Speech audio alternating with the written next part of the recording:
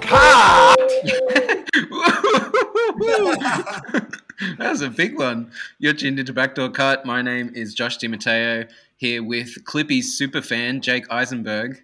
Let's go, mate. They're back. My Bucks. I feel like Beatty. I have all these teams now that I've been backing for the past couple rounds, and they're pulling through. I love it. I've checked out. All my teams are gone. So I've stopped watching. I don't even know why I'm here. Oh, that there you're hearing is no team, Matt Beatty. Is it too late to hop on the Atlanta bandwagon? I think it's left the station, hasn't it? I feel like you are by default, though, just by being so anti-Bucks. Yeah, I think definitely. Yeah, I think that's it. Yeah, true. All right, well, let's not muck around. The last game was just on, game 2 in Atlanta v Bucks, and Bucks stomped them after a much, much closer game in the first game. They figured it out. Yeah, the Bobby Portis game. You called it, Beatty. I called it. We all got it. We were like, get Bobby Portis in there. No, I was vehemently against it. He was, look, the Bobby Portis magic. It's like lightning, right? We might not see it again the rest of this series here, but when he has these little stretches where he's making hustle plays, it's funny though. Once he hits 1-3, as soon as he catches every pass from like the next couple quarters, that's going up. That's going straight up, and we saw that today. But the Bucks, man, this is what I've been looking for. Yeah, but okay. So we've been in our chat on the show, blah blah blah. We've been going on about these Bucks, how they're the ones they can unlock all this what's the word? Even split of chances in the NBA title. They can smash straight through that if they figure it out. We thought they'd be able to figure it out against the Nets.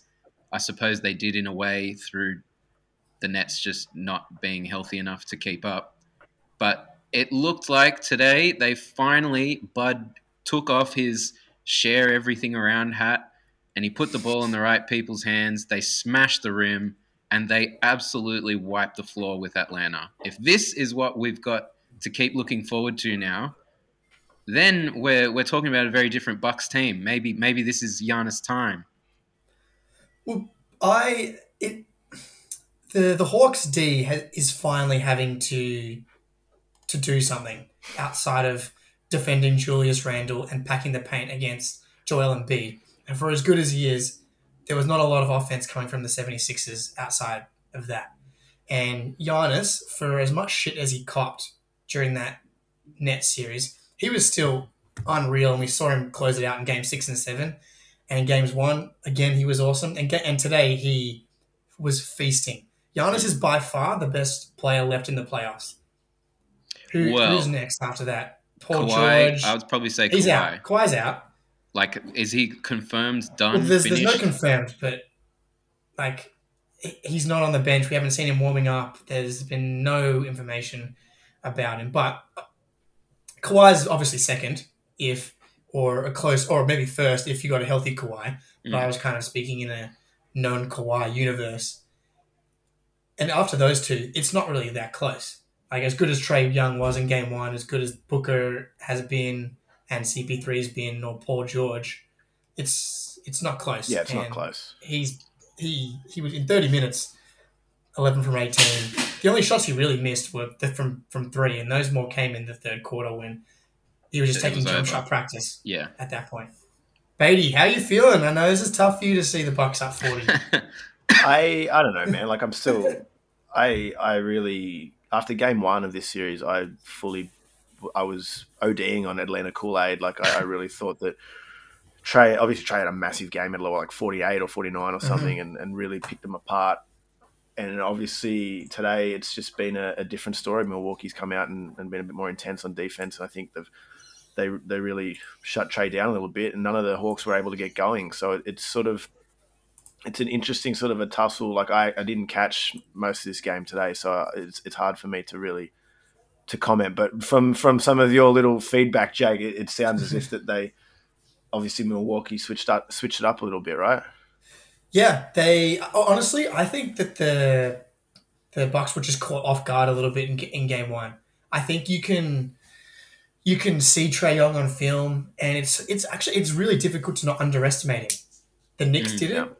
The Knicks did it. The Sixers did it, and I think the Bucks did it in Game 1. And then he gets there in Game 1, and he's just tearing you apart. If you're half a step slow, and if you're not locked in for a second, he's going to be dropping 48 points on your head and throwing alley oops off the backboard to John Collins and shimmying in your face for one of the most iconic performances in Atlanta Hawks history. It was like they No, were, you're right. Yeah, it was. Yeah. Well, I saw it.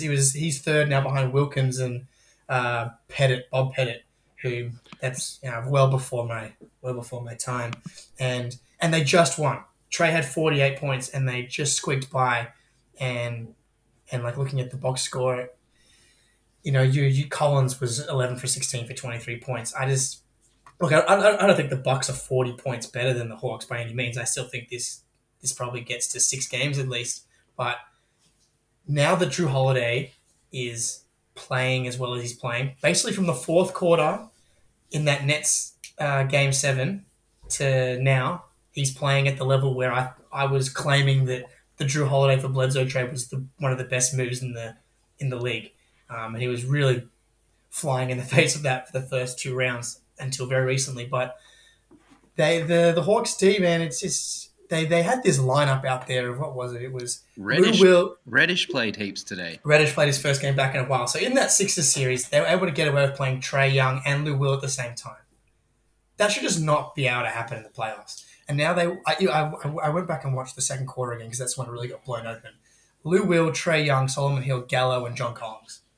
And it was a layup. It was a layup party. Yeah, that's not a good. It's not a good lineup on D, is it? No.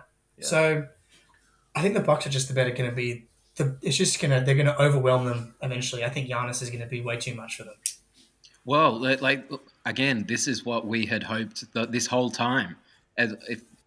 To me, this game today has really demonstrated that these Bucks are going to go as far as Bud allows them to go. If he plays these strategies, picking apart a weakness, stopping the teams, like they swarmed Trae Young today. Chris Middleton was plus 42 in 28 minutes. Like, if they can keep that up, actually aggressively trying to win, then like why can't these Bucks win the title? But if they're going to be like what we've seen from the playoffs so far, where they have these games where it's just maddening seeing the type of game they're trying to throw out there, then who knows? Maybe coach will get in the way. Yeah, look, the thing with Coach Bud is his in-game adjustment stuff, he's just slow. Because he's so married to his religion of drop coverage and stuff. But he has gotten a little bit better at it feels like, at least in the Nets series and here, from game to game, he's at least able to adjust a little bit. I was shocked to see Brook Lopez in the starting lineup, so he's not that willing to change. Yeah. But it's crazy how from game to game, some of these guys that get played off the floor in one game, and you come back in the other game, and then the advantage of Brook Lopez just being bigger and stronger. And also, he hit 3 threes. If you can get 3 threes from Brook Lopez, then it's a successful game for him, right? My big takeaway from game 1 was like they had to change that defense because it's just that's if you're going to give Trae that mid range, he's gonna hit floater after floater on you, and that's going to be game over. That's why he had 48. So obviously the adjustments are sort of there. We've seen it in other series. I think it was a big factor in that game 6 Utah Clippers where obviously it was the same kind of thing for me. I was getting fucking nightmares watching game 1 of this series because this is just Rudy Gobert all over again. Like they have to make adjustments. That's why I was sort of very vocal about Portis and I don't know. I think it's just being more flexible in terms of your lineups for different matchups. So if Bud is I guess I'm putting my weight in the fact that Milwaukee have kind of been here the last few years now and obviously have fallen short. So it's probably me being a bit pessimistic there rather than giving Bud the benefit of the doubt that he's going to make changes. But they're right there now, and if they can get through Atlanta, they're every chance of winning it. Absolutely. Yeah, I just don't think the Hawks are that good. Yeah. Ultimately, yes. They're not. They're a good team. They made it to the Eastern Conference Finals. We can't just say Hawks are shit. But no, last year to this year, there hasn't been a astronomical sense of improvement. They've gotten a bit Oh, better. yes, there Oh has. no, there definitely has been improvement in the team itself. It's just Yeah. more, and this, I mean, I bang this drum all the time with you guys, but it's just the Eastern Conference is. I feel like it's kind of. I mean, I had Brooklyn far above everyone else at the start of the year. Obviously, they had their injuries, and I think that's probably been the big factor. Yeah, for them. wrong. I guess what I was saying is that if next year all these teams that we thought would dominate the Eastern Conference do come back and dominate the Eastern Conference, then Hawks could be right back to the 7th, 6th seed again. No, see, I don't even think that, because like who do you think is primed to dominate? I think it's literally Brooklyn, and then after that it could be. And the door is open. Absolutely. I mean, obviously Jake Celtics are kind of thereabouts. I mean, we kind of thought about Miami. Obviously, Miami went all the way to the finals last year, but I think that's more kind of what we're saying, where it's kind of anyone's up for grabs. If it kind of falls for you, then it's there. Yeah, it was honestly for Celtics and Heat in COVID, like for the most part, and then some injuries as well. I don't see any. Like, honestly, as a Celtics fan, I've decided that the Bucks winning the title is the best case scenario, because that means they won't fire Bud. And that's best case for the Celtics, because as great as the Bucks have been, it's quite obvious that a healthy Nets, even just with Kyrie, were going to win that series.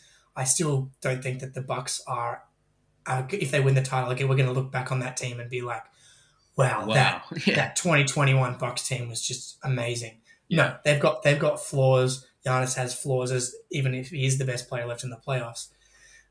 It's just that this Atlanta team went up against a Knicks team that, I mean, talk about turning into a pumpkin. That was you saw that coming a mile away, and then we don't need to relitigate the Sixers. And like, you know, we talk about Ben's transition game. Even that went away, where he would get into the lane and then he just kind of walk back out because he wouldn't be willing to go to the rim. Giannis is not like that, and Giannis is murdering them in transition. And unless they're able to fix, like, just that is just too easy. You need to build that wall against Giannis, otherwise you've got no chance. And I don't know if the Hawks have the horses. Yeah, I think you really. Yeah, one. I mean, Giannis is one of those few guys in the league that I think 1-on-1 you just can't. You can't guard him 1-on-1. It has to be. I'm not saying you got to throw doubles at him out of the 3-point line, but yes, you essentially got to build a wall, right? And obviously his limitations on offense in certain regards sort of maybe makes it a bit easier, but it's more credit to him when he's able to still have success and drag that team to wins despite that. You know, it's funny watching his kind of move is literally to back it up a little bit, get a little head of steam, and then just come at you. And it's sort of like it's just physically overwhelming. Like that's his kind of MO more than anything else. And it's I don't really know in terms of defense what Atlanta can try and do. I agree with you. I don't think they have anyone that can kind of hang with him. Yeah. So I reckon there'll probably be another game where Capella has just like a good game and they're on the same page. But who outside of Capella and Okongwu, I think, has been really good for them as well, the rookie. But no DeAndre Hunter, and Cam Reddish just played his first game in what feels like forever. And you're going to throw him out against Giannis and these guys. It's just a tough ask. And then it's Kevin Huerter, it's John Collins, it's Bogey on one leg, which we haven't even talked about. Like, if he's going to be not full Bogdanovich, then Huerter has to do a lot of the heavy lifting offensively. And that's a lot to ask for them. I still see Trey making an adjustment and having another explosion game, and that'll be another win for the Hawks. And that's probably it. Like, that's the thing. I mean, he had 48 and they snuck one out. So obviously, you know, role players at home, yada yada yada, things like that. Obviously, I think they're going to get. I think they'll split the games in Atlanta. Would be my prediction. But yeah, Trey needs to be like hitting everything. I'm still hopeful, and it's more just now. It's not even. It's just I'm kind of rooting for them more than anything else. Yeah. I don't know what the adjustment is for Trey now. Like you kind of mentioned that, like we were talking about it before we started recording, Jake. It's sort of like, does this guy now just start shooting more three? He hasn't shot well. Like his percentage, he's not been that efficient, but it hasn't really mattered. Like it's sort of they've still been able to win and have success despite that. So yeah, is it just shooting more threes, or is it like if they're not going to give him that sort of mid range, then it's going to be an interesting kind of adjustment for him individually, and how that whole overall team then scores their points.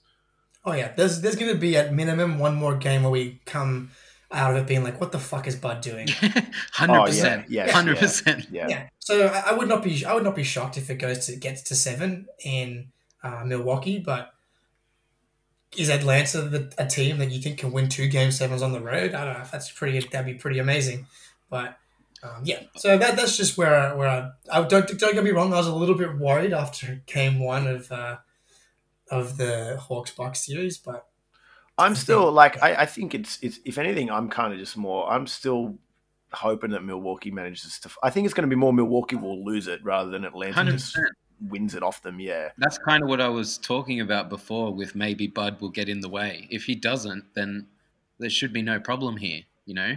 Hawks Like aren't this- even really meant to be here at this point. yeah. This team got 40 piece by Brooklyn. That to me is just like I know this team Atlanta is not Brooklyn, but it's just like yes, they're vulnerable. There are areas where you can get them. So it's just more for Nate McMillan to try and work that out, I suppose.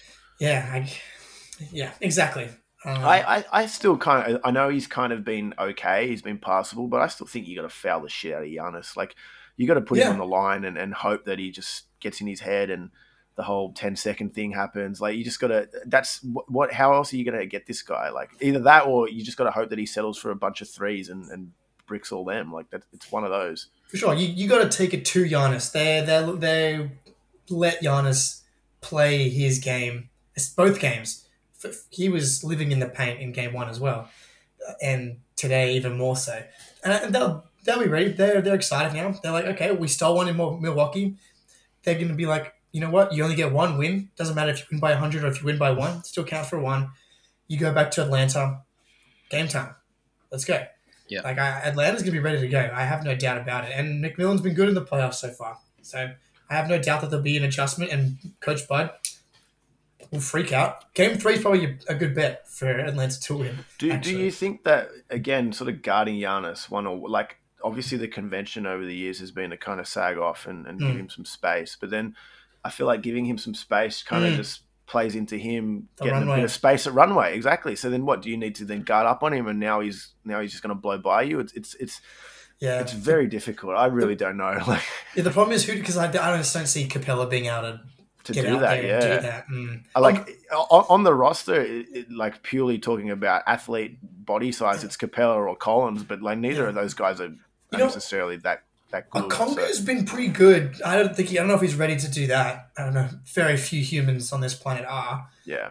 So, and I think ultimately your point is about Atlanta and they've been able to get through the first 2 series. They've been able to get away with lineups that you're just not going to be able to do against this team. And yeah, whether it's Lou Will or it's Gallinari, like obviously you need them from an offensive point of view, but it's their defense is just going to be exploited by this Bucks team. Yeah, but I also wanted to go longer, and I would be kind of surprised if the Bucks end up winning this in 5. I don't think. Yeah, I would be very surprised. Good. Yeah. Well, then we're agreed on all fronts, fellas. And on that note, are we? No, I'm still Atlanta. I'm Atlanta in 7, baby. Thanks for playing the diplomat there, though. I'm kind of. I can hear both of you though. Like it could go Atlanta in 7. It could go. I'm just Bucks in 6. I'm rooting for Atlanta. I don't necessarily think Atlanta's going to win, but I would like to see an Atlanta Phoenix final. So I think that would be cool. Well, then we are agreed then. Look at that. Jake's Milwaukee's biggest fan. What are you talking about? I told you my best case scenario is Milwaukee winning and Bud gets a 10-year extension. He's sitting courtside with Mallory Edens. He loves the Bucks. Cream City, baby. Yeah. Well, in any case, let's go west because there's another Western Conference Finals matchup to decide the winner of to decide the playoff challenger of whoever wins the Eastern. To decide the finals participants is what I'm saying. Anyway. Phoenix Clippies. Man, the vibes in those first 2 games. Wipe the floor of the Clippies. and then the Clippers come back and win. I don't know about wiping the floor. Both games were incredibly close. No, they were incredibly close. But that game 2 in particular, when Paul George missed both his free throws at the end there, in that moment, you could have sold me the dream for Phoenix Suns. You could have put the ring on Chris Paul's finger there and then. I would have believed you. Yeah, man. And look, I've been saying it in the chat when they were up 10 or so in game 3. I was like, these Clippers aren't the feeble-minded Clippers that we thought they were. And Josh, you're still not sure. I'm really not sure. And look, do I trust Paul George? No. To get it done for me? Maybe not. But he doesn't have to now. You've got Terrence Mann, 39 points. He's got Reggie Jackson, who might be the third best player in the playoffs at this point. Playoff Reggie! Yeah, man. Unbelievable. Like, this guy's unreal. He's just, what is it? You're not entertained gladiator walking around Clippers Nation. Absolutely, it is a wonder how this guy just like slipped between the cracks, eh? Unbelievable. Like, he's a machine. It's like the Lakers get Schroeder for however much they're gonna have to pay him, and Reggie Jackson's on the minimum. Yeah, it's crazy. I mean, I think we've shat on Ty Lue in the past on this podcast, but not me. I did. I know, yeah, someone did. I think I was Joshy. a little bit, and I think Joshy. Josh was as well. Yeah, I think Josh, you were the strongest on this. I want to distance myself from that, but like, I think it's just one of these things where in the regular season, obviously, I don't know, the Clippers were actually pretty good, all things considered, in the regular season. They were good. They just cruised. Like they had they had games where like neither Paul George or Kawhi played, and they still won games. Like it was just, it never felt like they were putting in their full effort. And for that reason, coming into the playoffs, you're like, can this team even put in full effort? I've not seen it. But I think it was more from a Ty Lue, from a coaching perspective. It's just more like, okay, obviously the whole rap with him coaching the Cavs and LeBron and winning that championship in 2016. And it's just like, well, is this just? I mean, we joked about this before. We say, is this just Luke Walton getting coasted on by Steph Curry and the Warriors, and then all of a sudden, not actually being that good? But he's been amazing in this playoffs. Yeah, but like, I think that they were all fair questions to ask. We had a million trust issues with the Clippers after last year, and how many people chose the Clippers to win the title last year, and then they collapsed, and then they go down 0-2 against the Mavs, and we're like, oh, here we go again. Yeah. And how can you know that Ty Lue's going to be this guy until you see it? Because you've got LeBron James.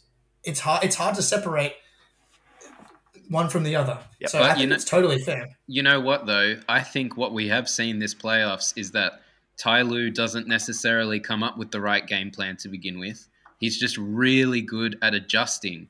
He's good at paying attention to what the other team are doing and finding holes in their game.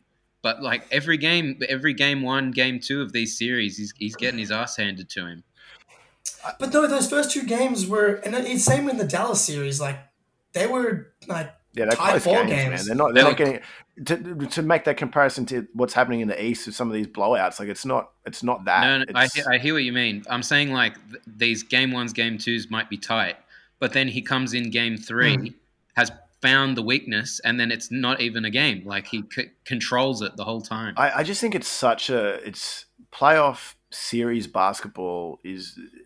We've talked about this before. It's just so different to just regular season sort of home and away kind of. It's different. It's playing in a series and being able to you have to win 4 games and you get multiple looks at these guys and obviously the video and stuff that they must do must just be next level and to be able to then make those adjustments not only game to game but within the games. It's a speciality. Like it's definitely something that some coaches are a lot better at than other coaches, and I think props to Ty Lue. Like I think of all the coaches, his stock has gone up in this playoffs more than anyone. Yeah, for me, for sure. Like as we were just saying, going into this, I was 100% in the Coach LeBron camp. Ty Lue was there for the ride. Yeah, but like he doesn't even have Kawhi in this series, and he's still finding good adjustments. So I'm coming around for sure.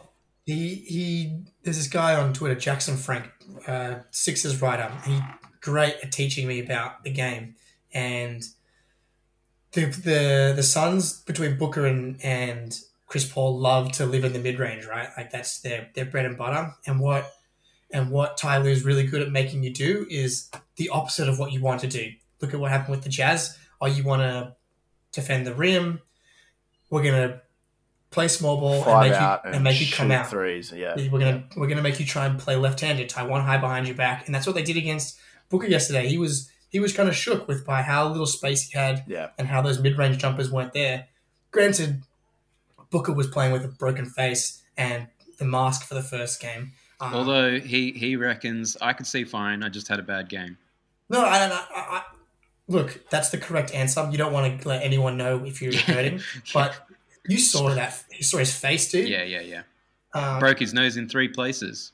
It was crazy because the headbutt. We didn't really talk about game 2, but that was firstly an amazing game. But the Pat Bev headbutt, it looked like he barely touched him, and so and then for the rest of the game, his nose just kept getting bigger and bigger and bigger. Must have though, because even Pat Bev's head was he needed attention on his head. It was the headbutt. Oh, okay. I thought he got elbowed. No, Booker elbowed Pat Bev at one point on the drive-by. But those two guys, Pat Bev, man, he's kind of revived his career a little bit here in this playoffs as well. I was like, this dude, he's just all for show. There's nothing here. The interesting thing with the Clippers, and we sort of just touched on it, like, series to series, it's I think their roster is good. It's actually like Nick Batum. Like, how is this guy good? Like, if you're the Charlotte Hornets right now, you are so angry at this guy.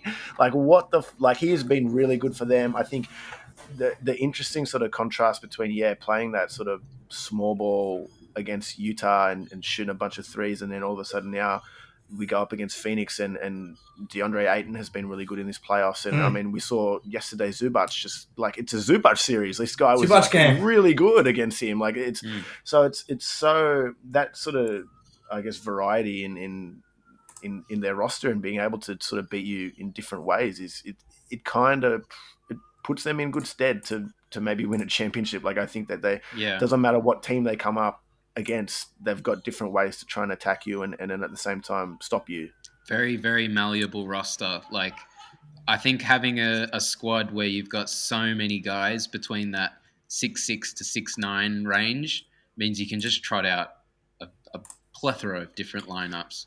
Yeah, but they're not so rigid in this whole switch either, because it's like, they if they come up against a big like Ayton, they can play big, but at the same time, if they're going to beat you by playing small, they play small. Like, I this whole Reggie thing to me just crazy. It's insane. I can't understand how this, props to him. Like, I'm here for it, but it's just like, good on him. Like, wow, who would have thought? Like, this is insane.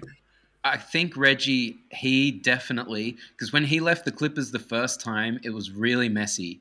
I know he wanted a bigger role in the team, and he felt he was ready for it, and they just shafted him and sent him off to Detroit or whatever it was, wherever he went. And now he's come back, and all those guys that he was beefing with, Chris Paul, Blake Griffin, they're all gone. So it's almost like, now's my chance. I can reclaim my Clipper status. And he's come in hot, man. He wants that. This is my team type thing. I would have, if anything, the moves that they made this season, I would have maybe expected this more from Rondo. But it's not. It's not. It's like, I can't believe I'm kind of coming around on the Clippers, from a likability standpoint more than anything. I still would prefer Phoenix to go through, but this is probably the most likable a Clippers team could be for me. I don't see anything that not to like, right? Because you get that underdog vibe from them now. It's like Reggie Jackson cast off. You lose Kawhi. Actually, a couple of years ago that they made that first round when they had SGA still, and they had Lou Will, and that was a fun Clippers team going. That was a fun Clippers team, but this team can actually win a championship. I don't think that team really ever had that. So it's bizarre. What? Yeah, you know who also has been clutch for the whole playoffs is Kennard. Oh yeah, in the minutes He's that he has gotten, like big he has been shots. cooked a little bit on defense. Oh But yeah, a like, little bit. Yeah. his shooting is very important to them. Yeah, And his He- playmaking, man. He can do some. I really like him on offensively. Yeah, defensively, he can get cooked at times. And this is the thing with the playoffs: you got to be quick. Like it's like the Luke Kennard minutes are either working or they're not working. yes, and then you got to make your mind up. We're going to keep they're running with it, or no? Yeah. He's sitting back down. Yeah, for sure. Yeah, I imagine. Yeah, you're imagining that Donovan Mitchell game one when he just was like, yeah. he turned. There were parts of that series where Joe Ingles was just going at him, and it's like if Joe Ingles is just singling you out every possession, well, it's like, oh Jesus, we might not be able to play you. So, but at the same time, I'm very pro Kennard. I like the Kennard minutes. I want to watch this guy. Yeah, it's fun when he's on the court. Either way. Me too. In saying all this, we're hitting these like, oh, Clips could do it, good vibes, all that kind of thing. But this is coming off a win, and it's coming off a game where Paul George played pretty good. But if we were recording immediately after that game too, I feel like we'd be having a very different chat right now. It's nothing has been cemented, nothing's been fixed. No, yeah, I don't. I think that this is a very, very close series. I don't think that it's. It's just more. I mean, you say Paul George had 27. He shot 9 of 26. Yeah, like, that's but he's not stayed actually aggressive. That's it. That's the important thing. Yeah. Yeah, that was we were chatting about that. Like, there's not all bad shooting nights are created equal. Yes, yeah, absolutely. Like the Trae Young game 7 where he was awful shooting, but then he still believes that he's going to win the game in the final minutes, and he did. But Paul George, sometimes it's like, oh man, this guy does not want the ball. He's throwing it out of bounds, and he was a lot better in game 3. But game 2, you could see it all over his face, and that's what I'm saying. I don't trust Paul George, but you don't necessarily need him to be that guy. Although, if they were to get through this series and they met Giannis in the next round, they really need Kawhi back. Oh, I don't think they can win the title without Kawhi. I still think that the Suns are going to win this series. Maybe this is the right time to switch back because, I still think the Suns are going to win this series. The Clippers made their adjustment, and now it's time for. And you talk about people and players that know the game. Chris Paul is going to go watch this film and be like, "All right." And also, that was his first game back in 2 weeks, pretty much coming off COVID, and he was 5 for 19. Like I haven't seen a bad shooting night from Chris Paul like that all year. I love that you brought that up about not all shooting nights are created equal, and I think I'll give you props for you made a very fair point in our chat where you roasted Devin Booker for his first half, and he shot 5 of 21. No, I didn't roast him. I said you would be you roasting roasted Tatum. me. Yeah, and fair. Yeah, absolutely, I would be. So I think Devin Booker was bad, and he needs to not be bad. He needs to be better than that for them to win. It was tough, but yes, he was missing shots, but again, he was still there. But he was. I think he just had a rough game. It was bad shooting. He was bad on defense.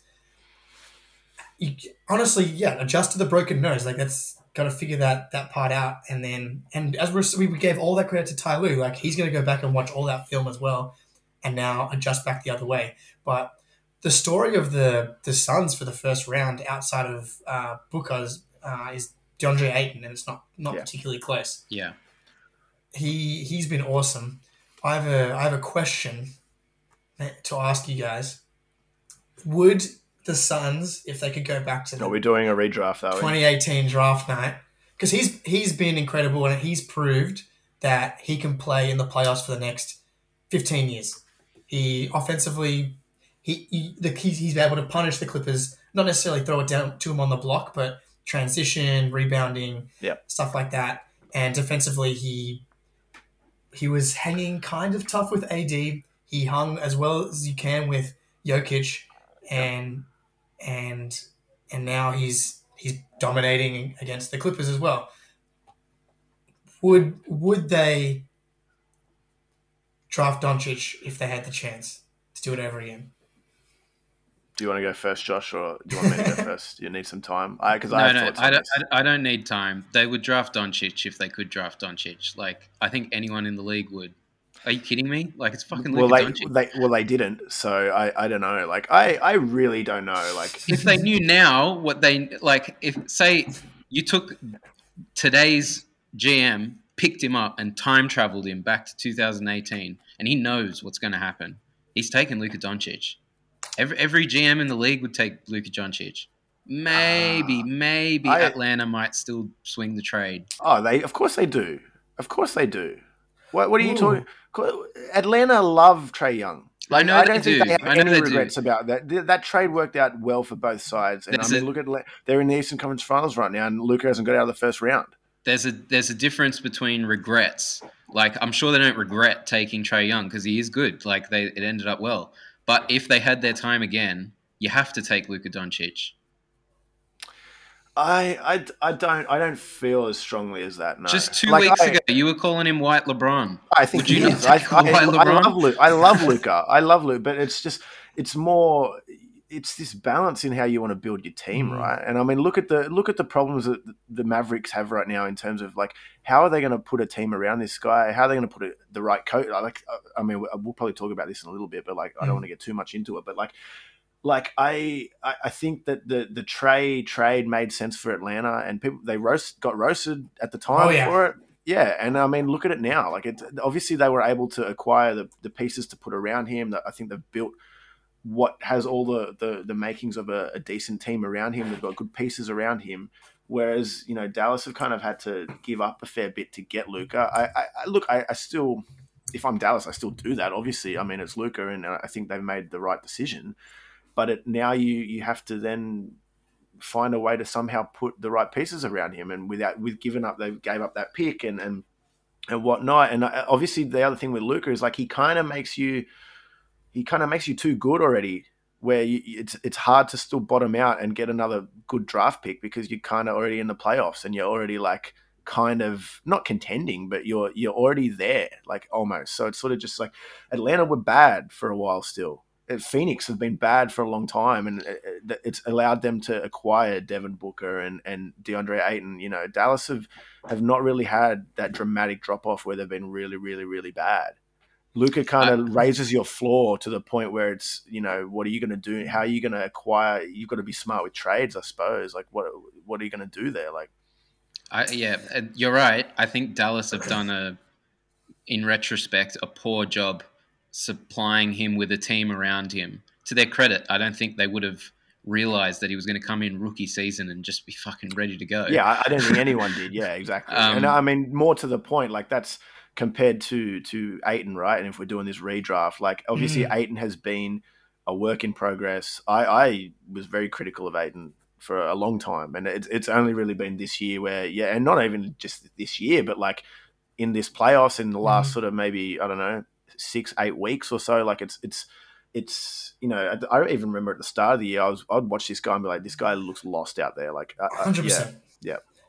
Look, I think the Suns think long and hard about it now. I think if you were to ask this question before these playoffs, it's a no-brainer. They're going to take Luka, and it's a credit to Ayton, man. I still think that they take Doncic because you look at what Chris Paul and Booker have been able to do together, and you just kind of extrapolate that out as opposed to Chris Paul might be kind of done in a couple of years, and so you've got that combo. As you just said, Beatty, like Ayton didn't really catch your eye till the past little bit, and that's with his immense partnership in the pick and roll with Chris Paul.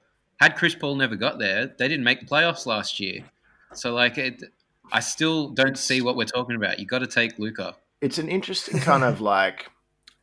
Yeah, I don't know. Like, I mean, on paper, if you had a backcourt of Doncic and Booker, like that sounds really good, right? Yeah, it does sound really good. But then, like, at the same time, like, I guess the rationale at the time, like, I think Ayton played in Arizona College, didn't he? Yeah. Like, obviously there's links there, and maybe their overall blue sky approach to team building was, well, we've got a Booker, we've got a backcourt guy, let's go get a front court guy. So we've got two foundational pieces there where it's not necessarily loading up in the backcourt, and all of a sudden now you don't have the front court pieces. I mean, there's other teams in the league that are like that. Portland, like it's like how do we, it's no, dude. Yeah. The Ayton is a guy that does not grow on trees. A guy that can stay on the court in every round and be effective on both ends. Like how much have we seen guys getting played off the court this year and every year in the playoffs, and he can stay on the court. And look, the level of vibes and Yeah, it's a vibes excitement, thing for sure. dude. Yeah. Like, if you're a Suns fan, you're like, I don't know. I might just ride the. I want to see where Booker, Ayton, and Chris Paul takes me now. Yeah. And Bridges. And I included him Bridges. in that core Absolutely. too. Even Jay Crowder, the whole starting Yeah, five. I Cam love their Johnson, starting dude. five, bro. Yeah. Cam Johnson's awesome. So like, look, I personally would switch it for Doncic, but I totally understand why you would kind of the balance you have across this roster now on both ends and the fit is immense. And like now Aiton's finally clicking it. If he's able to take his offensive game to like a real level in the next couple of years, then he becomes a really really like powerful piece. What is the question with the knowledge of what we've seen since that draft night, or Yeah, is it? yeah, It yeah. is. Yeah. Okay. Time machine. I mean, I guess yeah. In that sense, in that case, yeah. I guess yeah. You have to take Luka. I You suppose, still right? have to do it, I think, but But like I said, I don't think any of these teams, other than the Kings, actually regret their decision. maybe the Magic and the Bulls. Was that the Mo Bamba year? Mo Bamba, Wendell Carter, instead of taking Sexton, Mikal Bridges, SGA. This draft is stacked, man. It's such Yeah. a stacked draft. Michael I'm Porter, like, Lonnie Walker. We can talk about, you missed this guy, but True. the real top guys. cream of the Yeah, crop yeah, is those Top top five. 3 or 4. Yeah. Cool. Top five. Yeah. Yeah. Fuck, The Sacramento, Grizzlies still man. love Oh, God. Jaren Jackson, and they wouldn't be taking. That was the year after. I wonder what happens if they take Trae Young instead of Jaren Jackson. We could speculate. Oh forever. yeah. But I think it's interesting, and it speaks to how good Ayton has become in like literally the past 2 months, because I think it's a real conversation. Yeah. Well, yeah. Okay. Yeah. Yeah. And also I have one thing for Suns and Hawks fans. I want them to appreciate this run because It's all downhill from here. Well, no, it's just like nothing's guaranteed, and it's so easy to talk yourself. Like, trust me, I did it. Celtics make the conference finals. They go to Game 7 against the Cavs, and I'm like, we did this without Gordon Hayward and without Kyrie. Oh my god! Imagine what happens when we get DeAndre Hunter back. It's not guaranteed. Injuries, whatever it is. Like, enjoy. Like, you should watch the highlights of that Trae Young 48-point game over and over and over again. You should watch that Devin Booker triple-double game like over and over again, because like these are when you're a young team. It's like imagine what's going to happen for the next 5 years. Yeah, hopefully it all goes to plan and everybody gets better. But like, more likely someone will make a big trade and ruin your plans. And the Nets come in. Well, yeah, I think the injury is more than it. Yeah, the Nets. You just never know. The Nets became a superpower like overnight, basically. Like, it's the landscape in the East is pretty crazy like that. Exactly. I'm optimistic about the Suns and that they could stay good for a couple of years. Well, Chris hopefully. Paul though, he's gonna be 37 next year. Yeah. And we dodged the Chris Paul injury on the shoulder the first round, and they survived it, and then the gods took him down one more time with COVID. Like, that's unbelievable. But yeah, I just want to say, like, just appreciate it, because you never know. That's words of wisdom. From a budding dynasty to still a budding dynasty. Mate, they're still there, absolutely. Jason Tatum's only 19 years old. What are you talking about? Yeah. No, I'm it's just you get so caught up. You're like, oh my god, we're gonna be in the finals for 5 years in a row. We're the next Warriors, and stuff like that. So, but yeah, I love this Suns team. They've been so much fun. Okay, well, just to wrap up, fellas, because there's been a couple of coaching changes around the NBA in the past week. There was a huge bombshell with the Mavs. They've kind of like been tearing the structure of their team down outside of the players themselves, although I'm sure that's to come.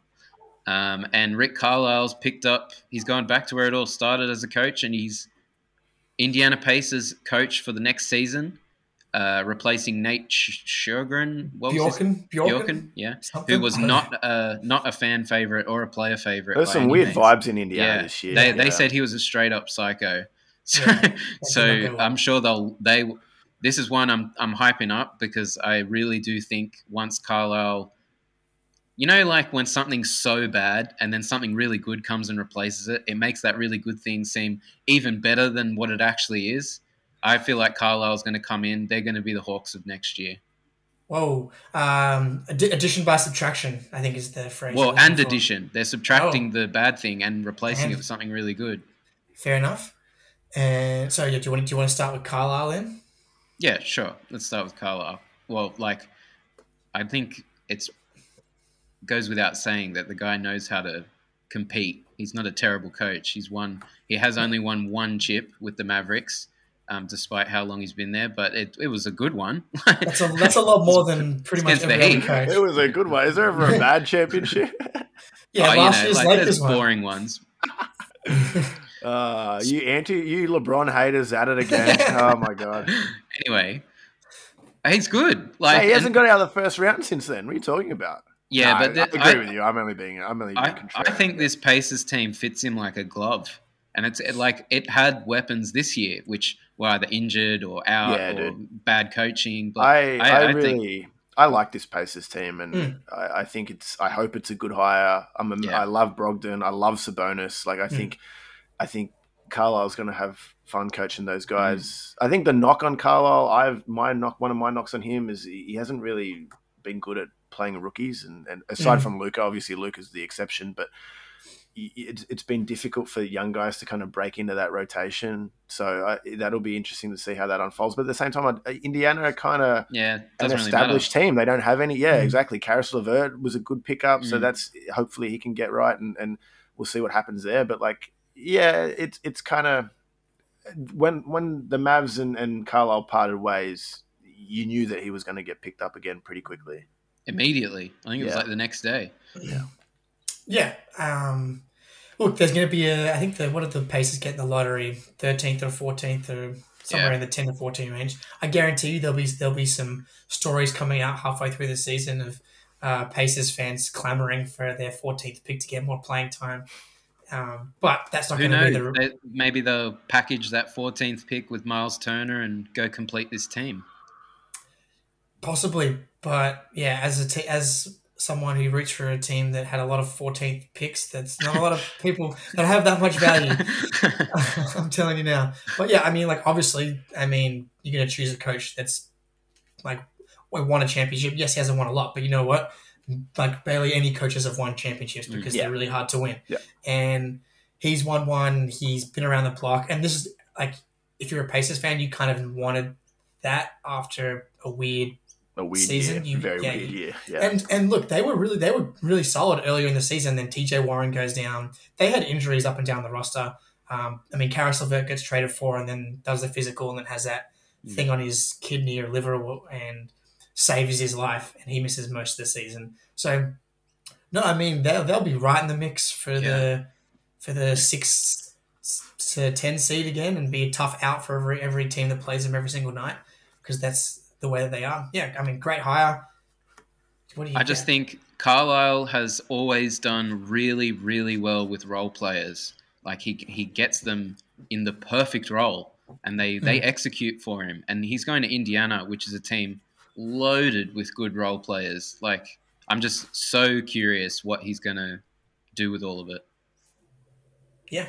Good hire. Moving on though, what was the other one? Well, Dallas, right? We got 3 more. Dallas hired Jason Kidd as Rick Carlisle's replacement. I don't know what the go is. It's a weird hire. Yeah.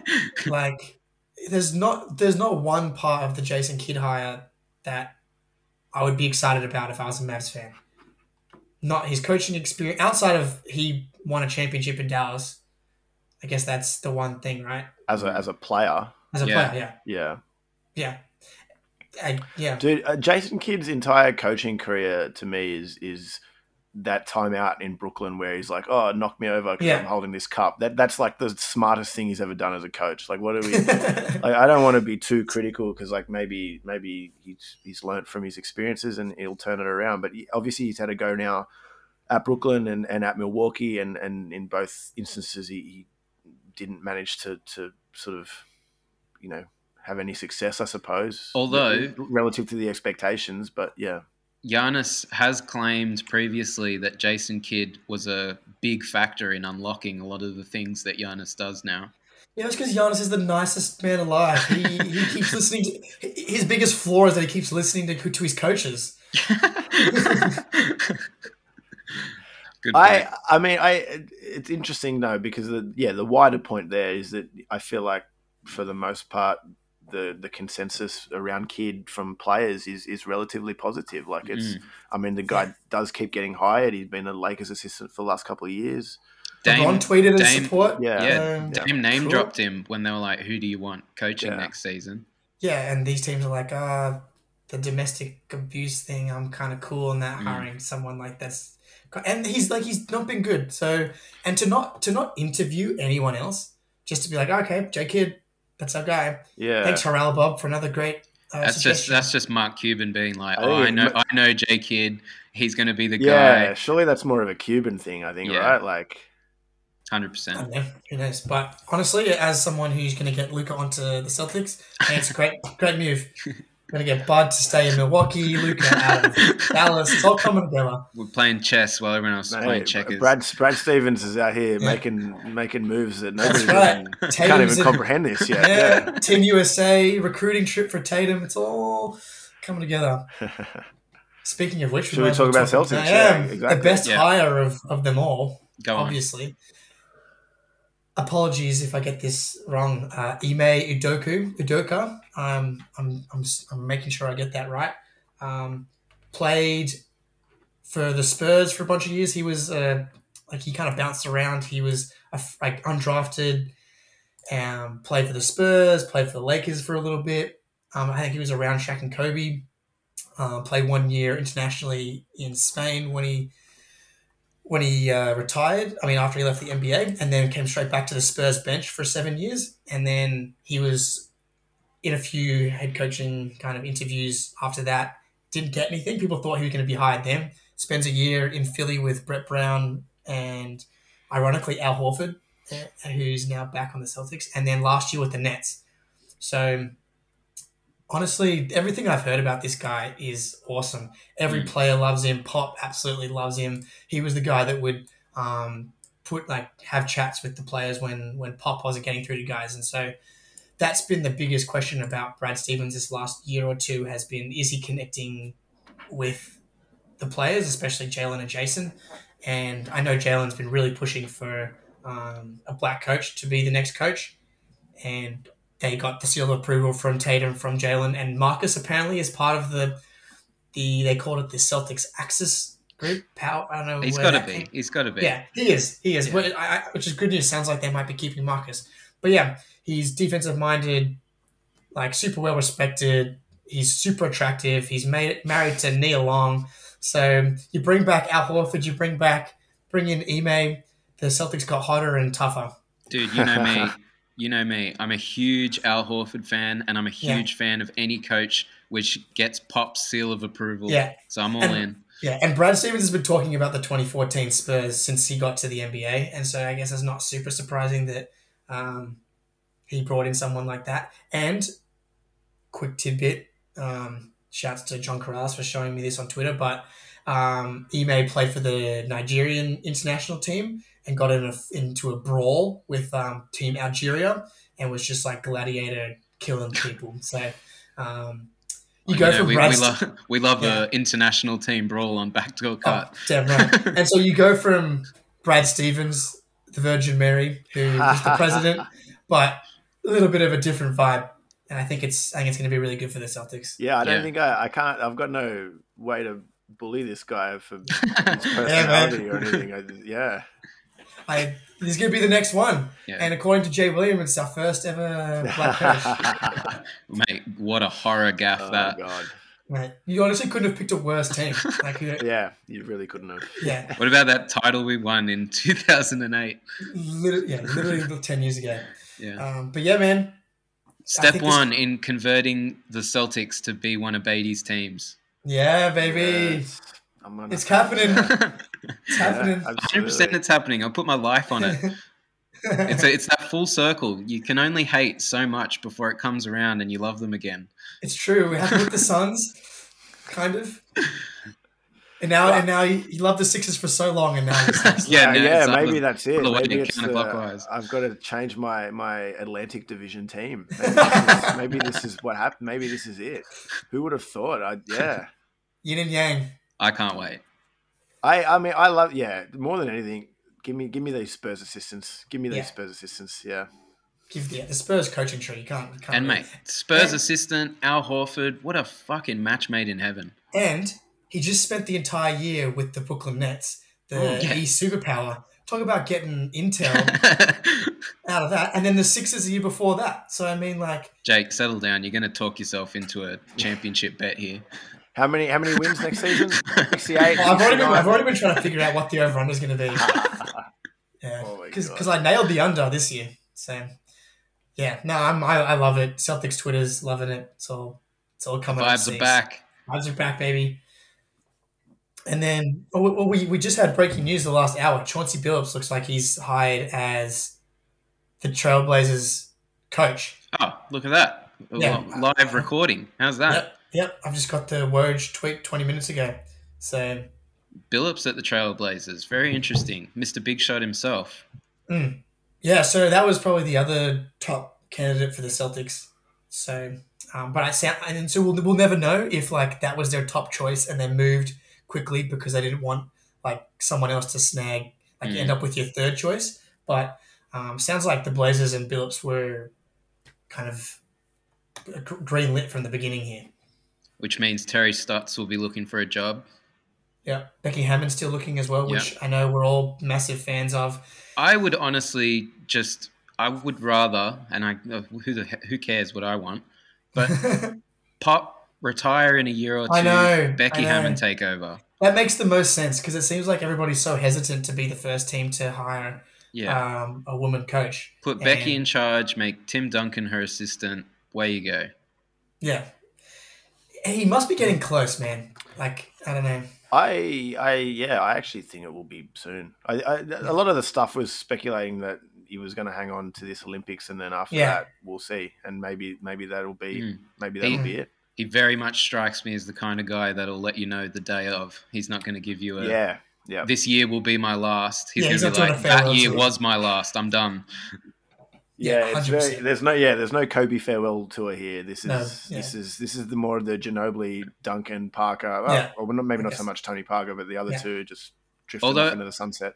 I do get a feeling that Pop's trying to like really make a core from this team, and then once he feels like they're ready to play in the playoffs, then he'll step aside and let someone else take over. I mean, you also kind of wonder though, like, you know, his wife passed away. It's like, what is he going to do after he stops coaching? You know? Oh yeah, but everyone's got to stop sooner or later. Maybe he'll move into the front office with RC Buford. Yeah, he's not. No, that's not Pop. I think if I'm not wrong, Pop started in the front office. Yeah, he did. He put himself as coach. Yeah. Oh shit! I did not realize how old Pop was. He's 72. To be honest though, like I kind of in a way agree with you, Jake. Like maybe disappointing. As long as you physically are able to do the travel and be on the road for half a year or whatever it is, then why not keep going? Yeah, if you still got it. I don't know. So, but I mean, 72. That's old. So that's old. That's old. That's like, if I'm please don't let me be working at 72. Yeah. No way. Unless I'm coaching the Celtics. Then, then I'll die there. Yeah. You'll have to pull the clipboard away from my cold dead hands. Which maybe that's what happens to Pop. Oh fuck! All right. Well, on that note, you've been tuned into Backdoor Cut. My name is Josh DiMatteo. Here as always with Jake Eisenberg and Matt Beatty. Until next week, we'll be previewing hopefully the finals, but I guess we'll see. Maybe it'll be the wrap up of the conference finals. But until then, peace.